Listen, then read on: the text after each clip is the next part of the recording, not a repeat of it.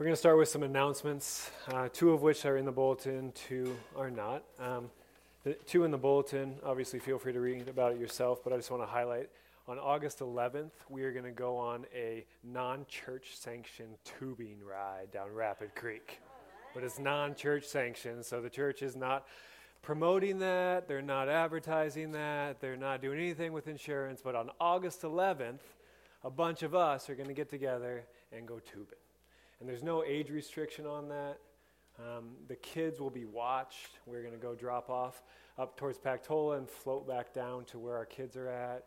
When you tube, you always have one or two free hands, and you can fill those with whatever you want. Right? It's just a good time to hang out with people in the beauty of the Black Hills.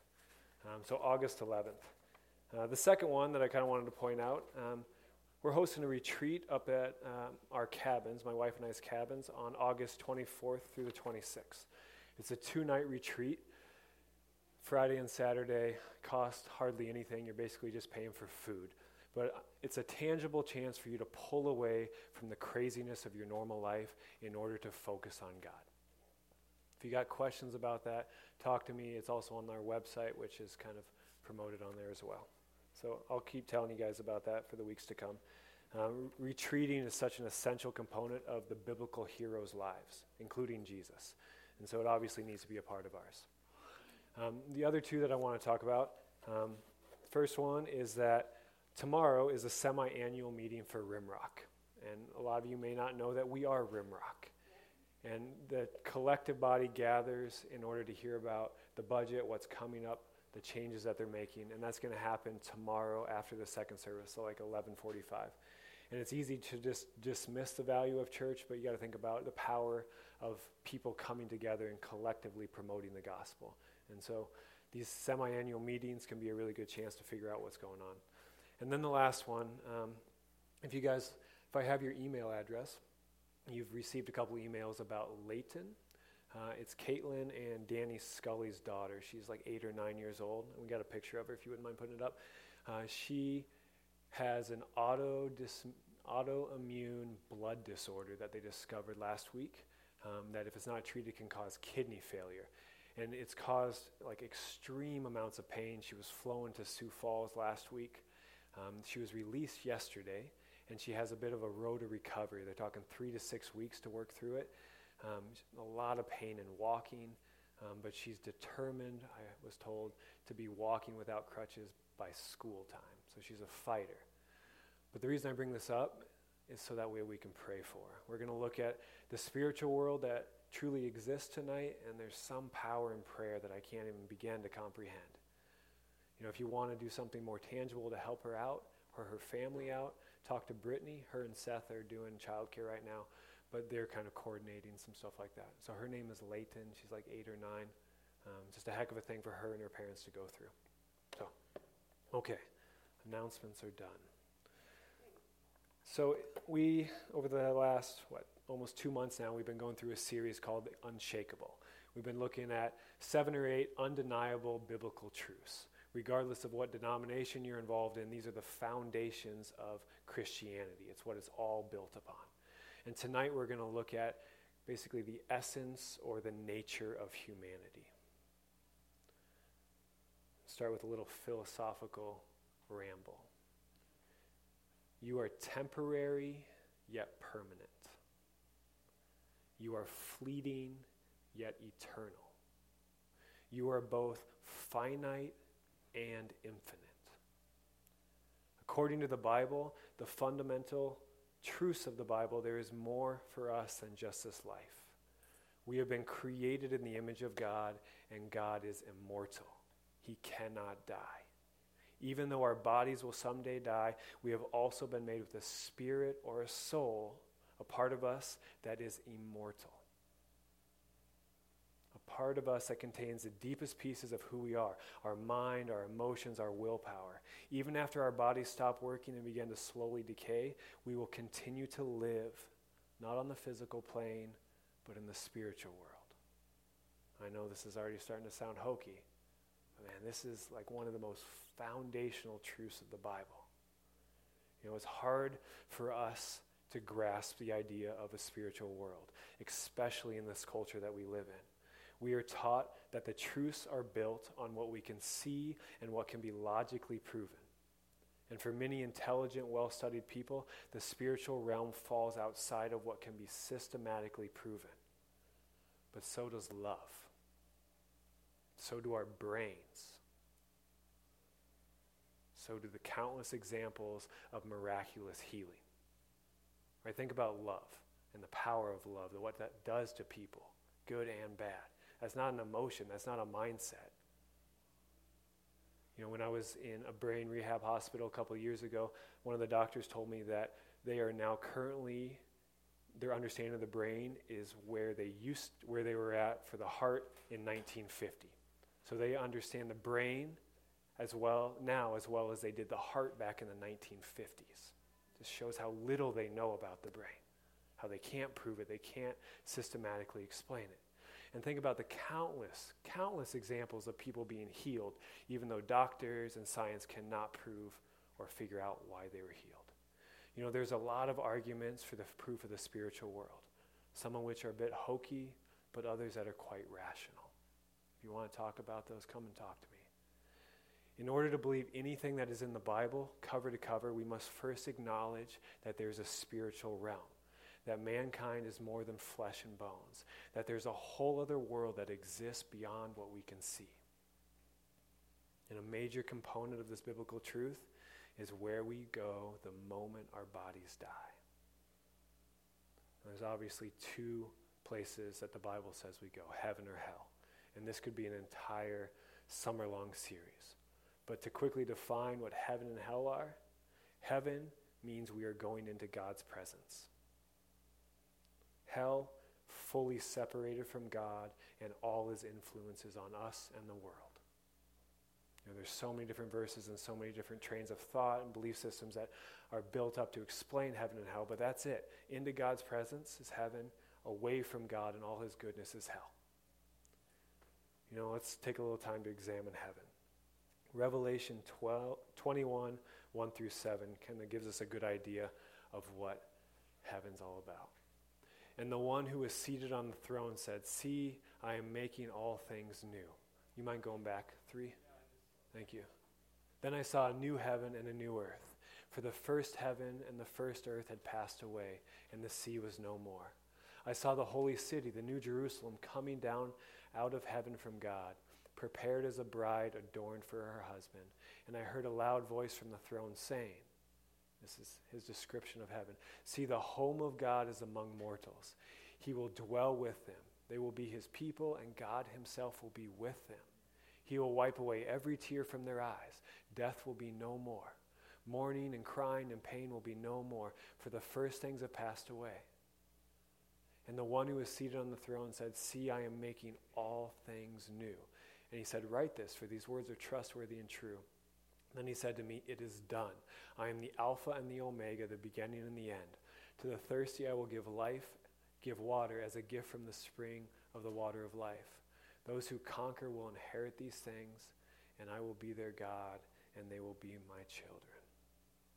Heaven is a place where God and his goodness reign without being hindered. It is a place that is full to the brim with perfection. The corruption and the heartache that humanity bring into the world have been completely removed. It is a place where all that reside have been made new, fully cleansed of their faults, given new bodies and purified minds. Heaven is where people get to spend time with the one that made them. In my opinion, heaven will be a lot like the Garden of Eden, a world a lot like ours, full of natural beauty and diversity, a place where people have jobs and hobbies and community. Heaven is our world remade, one without sin and the corruption that it brings. It is a place where we can intimately spend time in the direct presence of God himself, who is the source of all that is good.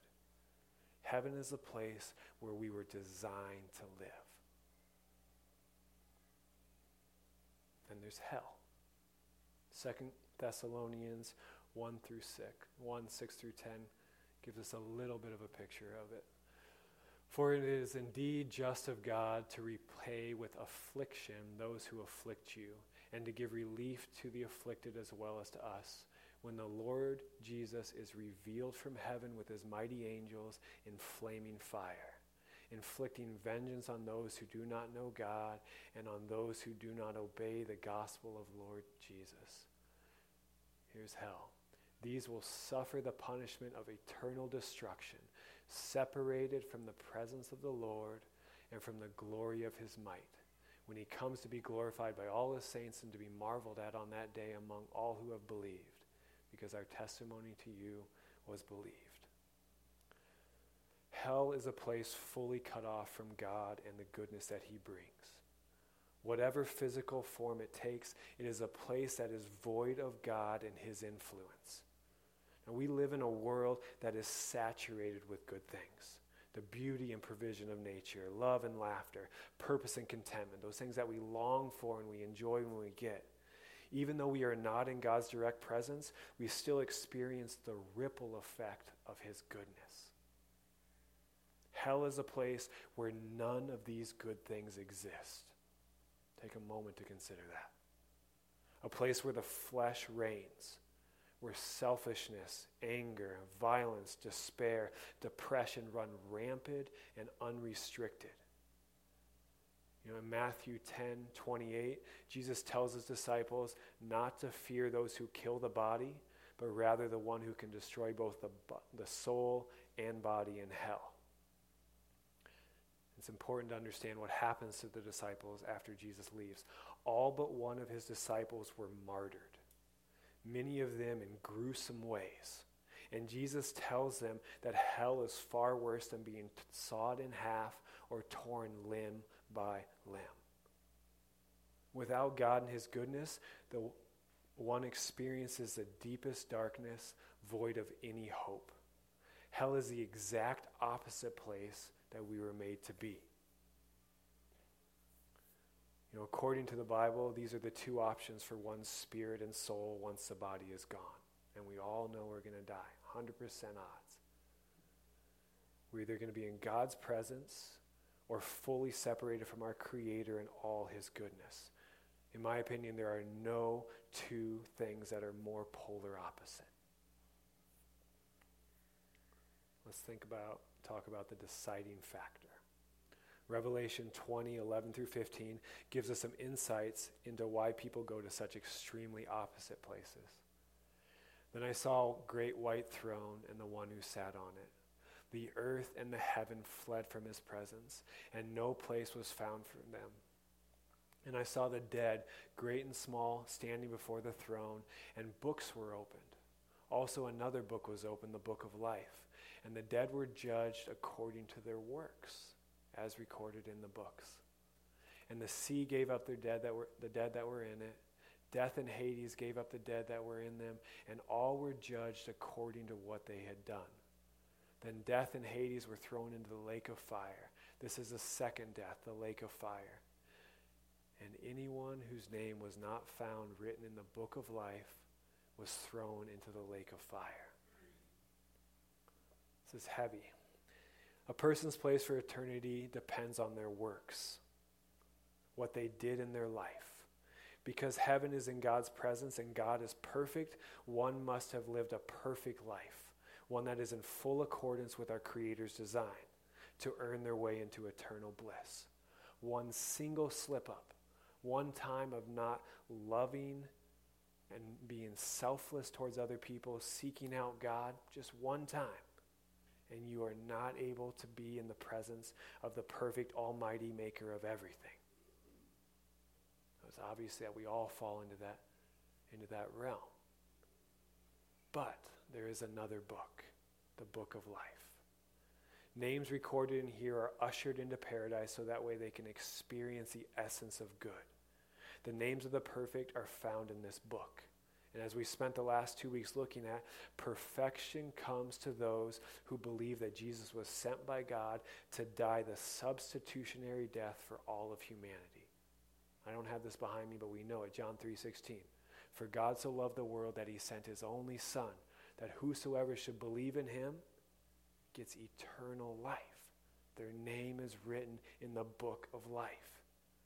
Because of God's intense desire to bring all people into his presence, so that way they can experience nothing but good for all time, he provided a way to be atoned or to be made perfect. This desire lies at the heart of God. Let's look at Ezekiel 18, 30 through 32. For me, this sums up so much of God's view of humanity. He's speaking to Israel, but it's fully applicable to us as well. Therefore, I will judge you, O house of Israel, all of you according to your ways, says the Lord God. Remember those books. Repent and turn from all of your transgressions. Otherwise, iniquity will be your ruin. Cast away from you all the transgressions that you have committed against me, and get yourself a new heart and a new spirit. That's the Holy Spirit. Why will you die, O house of Israel, O humanity? For I have no pleasure in the death of anyone, says the Lord God. Turn then and live. We see in here that a person's eternal destiny lies fully in their hands. Either we recognize our brokenness and call out for a Savior, or we believe in our own innate goodness and a passive, unjust God and hope that we will hang out in nirvana with the rest of humanity. There is no bigger decision that a person makes. That was a big chunk. There's so many different forms of application with these truths. I imagine some of your minds and hearts are feeling the heaviness of this topic, or just reeling under the reality of it and the people that you know and love. Please follow the Spirit wherever he leads you on this. But over the next 10, 15 minutes, I want to look at the importance of us having an eternal perspective during the days we have been given on earth. An eternal perspective benefits both us and those around us. The idea of an eternal perspective is that we must always remember that this life and this world is not our home. We were made for a different place, one in which we bask in the glory of God. This side of heaven, we will never be fully satisfied. I don't care how you try to do it. Right? There's just story after story after story after story of people trying so many different ways to get satisfied and ending up bankrupt. This side of heaven, we will never avoid hardship and sadness. Our discontentment and times of suffering are because we are not yet home. Now, knowing this when we go through hard times can be extremely beneficial. Understanding that no matter what this broken world throws at us, soon it will be done away with. Soon we'll be able to exist in the way that we deeply desire is so crucial to help us understand suffering. Now, I understand that a week or a month or 20 years of hardship, of pain and loss does not feel like a short amount of time. But when we are able to recognize and then continually remember what 80 years of life looks like in the midst of eternity, think about that, 80 years versus eternity, a pinpoint versus a mile-long line. By understanding that and remembering that, it can bring comfort and peace to one's suffering. Nick, he happens to be here tonight. He's been partially paralyzed for 4 years. For him, thoughts on what eternity will hold is what gives him the strength to push through the loss of his physical ability and to continue to live life with everything he has, knowing that soon he will be home and his body will be restored. Paul writes similar sentiments in 2 Corinthians 4. So we do not lose heart. Even though our outer nature is wasting away, our inner nature is being renewed day by day.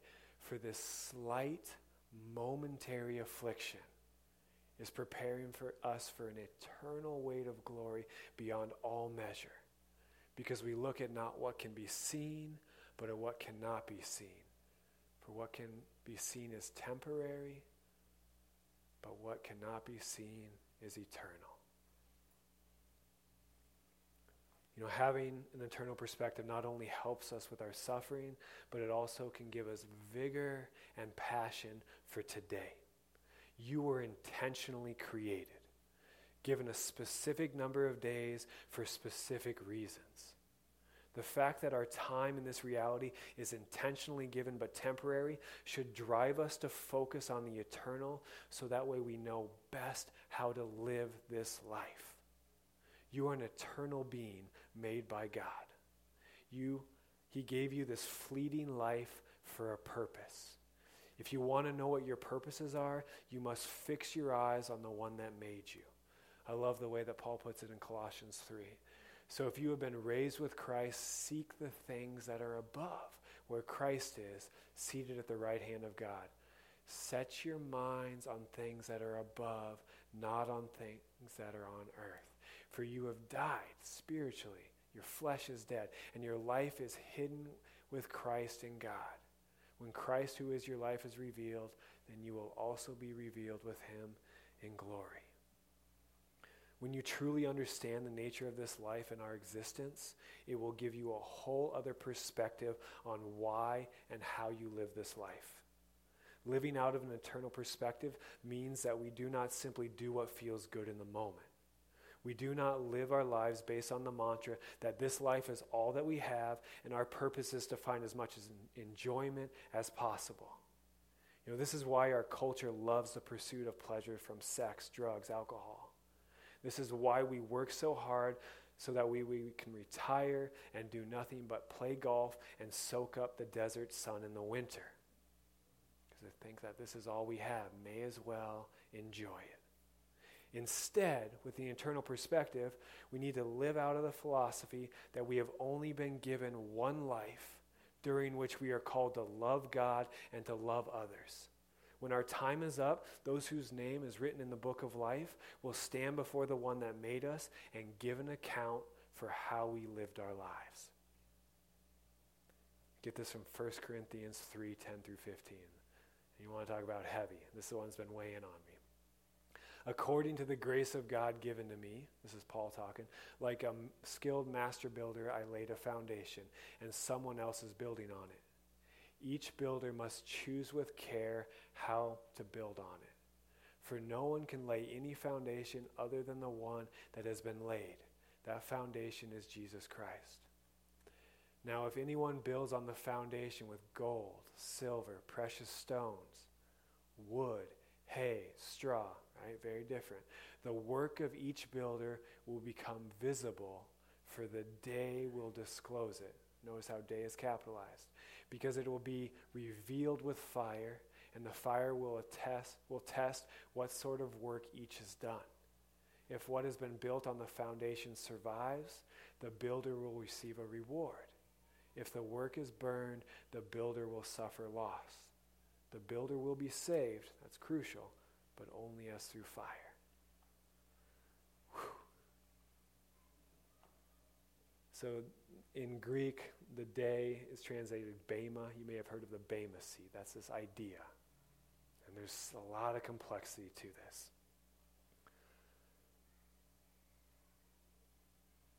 But in the next 3 minutes, I just want to make sure we understand that we are always made perfect by the blood of the Lamb. That Jesus' sacrificial death perfected us once and for all. Read Hebrews 10. It's clear as day in there. Once and for all. God's view on us and his love for us are not determined by our actions. His love is illogical and radically stable. I got an analogy for you to hopefully make this come home. So I bought a pedal bike for my son, he's 5, last week. So he's moving from the Strider to a pedal bike. And I'm so excited for him to learn the joys and freedoms that come from riding a bike. Right? There's other than getting your driver's license, right? That's like the next step towards freedom. But this is just like an incredible time in a boy or a girl's life. But I also understand that this will take some time for him to figure it out. So we began with my hands on his shoulder and on his seat, giving him stability and momentum. When we then transition to just my hand on his seat, giving him balance while he puts his feet on the pedals, and then a good push to get him going. While he's riding, I'm giving him small words of advice of where to look, how to coast, how to brake without leaving 30 skid marks in front of my single neighbor's yard. It's like over and over. It's like, oh man, another one. But I'm shouting words of encouragement and praise. Even when his handlebars get caught in a fence and he crashes, or he gets frustrated, loses his desire to pedal, and then I have to carry his bike 2 blocks home, I'm there to comfort and help him push through, because I want him to experience the joys of riding a bike well. And I look forward to the day that I can take him up M Hill or to Moab, just a whole nother level of enjoyment that we'll have. Now, this is the same thing for us and God and our journey through this life. He knows the abundant life that we could be having, and he deeply wants us to experience it, but he also understands our weaknesses. So he continually gives us what we need to learn how to live a better life. Through directing our thoughts and emotions, surrounding us with certain peoples, and at times supernaturally interacting with our lives, God is supporting us as we learn how to best live this life for the intentional purpose that he has given us. Even when we get tangled up in our own selfishness, or we get upset and just cry out in frustration at him, he's there to comfort us and to give us the strength and resolve to continue to follow him. Because he knows what lies ahead of us, and he wants us to enjoy that, and he wants to experience it with us. Our Creator's love is unchanging and is constantly displayed in our lives in tangible ways, most of which we never recognize. But he does this because he wants us to experience the joy and fulfillment of living life well. Right? He is our Father, and we are just little toddlers trying to figure this life out. So instead of allowing the day, Bema Seat Day, in which we will appear before God to bring us fear, it should be a motivator to be intentional about how we spend our time. Hebrews 12, 1 and 2 kind of calls us to action. So this is after Hebrews 11, the Hall of Fame of Faith, where we look at people like Enoch and Moses and Abraham and all these people that did things so well. Therefore, since we are surrounded by so great a cloud of witnesses, let us also lay aside every weight and the sin that clings so closely, and let us run with perseverance the race that is set before us. That's our life. Looking to Jesus, the pioneer and perfecter of our faith, who for the sake of the joy that was set before him endured the cross, disregarding the shame, and has taken his seat at the right hand of the throne of God. A race or a fight has been put before us. We must battle with every ounce of energy that God gives to live the purposes that he has set before us. Before we know it, our lives will be done and all of eternity will be sitting before us. During this time in the here and now, we must intentionally set our eyes on God, seeking him and his will for our lives. And in the same way Jesus did, we must be willing to surrender all of the time that we have in this temporary state. Many of the people that we see every day and live life with need a better understanding of who God is, so that way they can more fully understand what eternity holds. A major purpose that we have been given for our lives is to openly declare God's goodness in order to save people from a total absence of good. We must fight to hang on to an eternal perspective and remember how fleeting but important our time is. We must passionately pursue God's calling on our lives, regardless of how uncomfortable it may feel in the moment. Because when it's all said and done, for those of you that trust in Jesus' death, we will be in God's presence, fully content, lacking no good thing. I want to leave you with a quote. It's by a guy named David Gibson. He wrote a book called Living Life Backwards that I just started to read. It's about Ecclesiastes. He says, I am convinced that only a proper perspective on death provides a true perspective on life. Living in the light of your death will help you live wisely and freely and generously. It will give you a big heart and open hands and enable you to relish all the small things of life in deeply profound ways.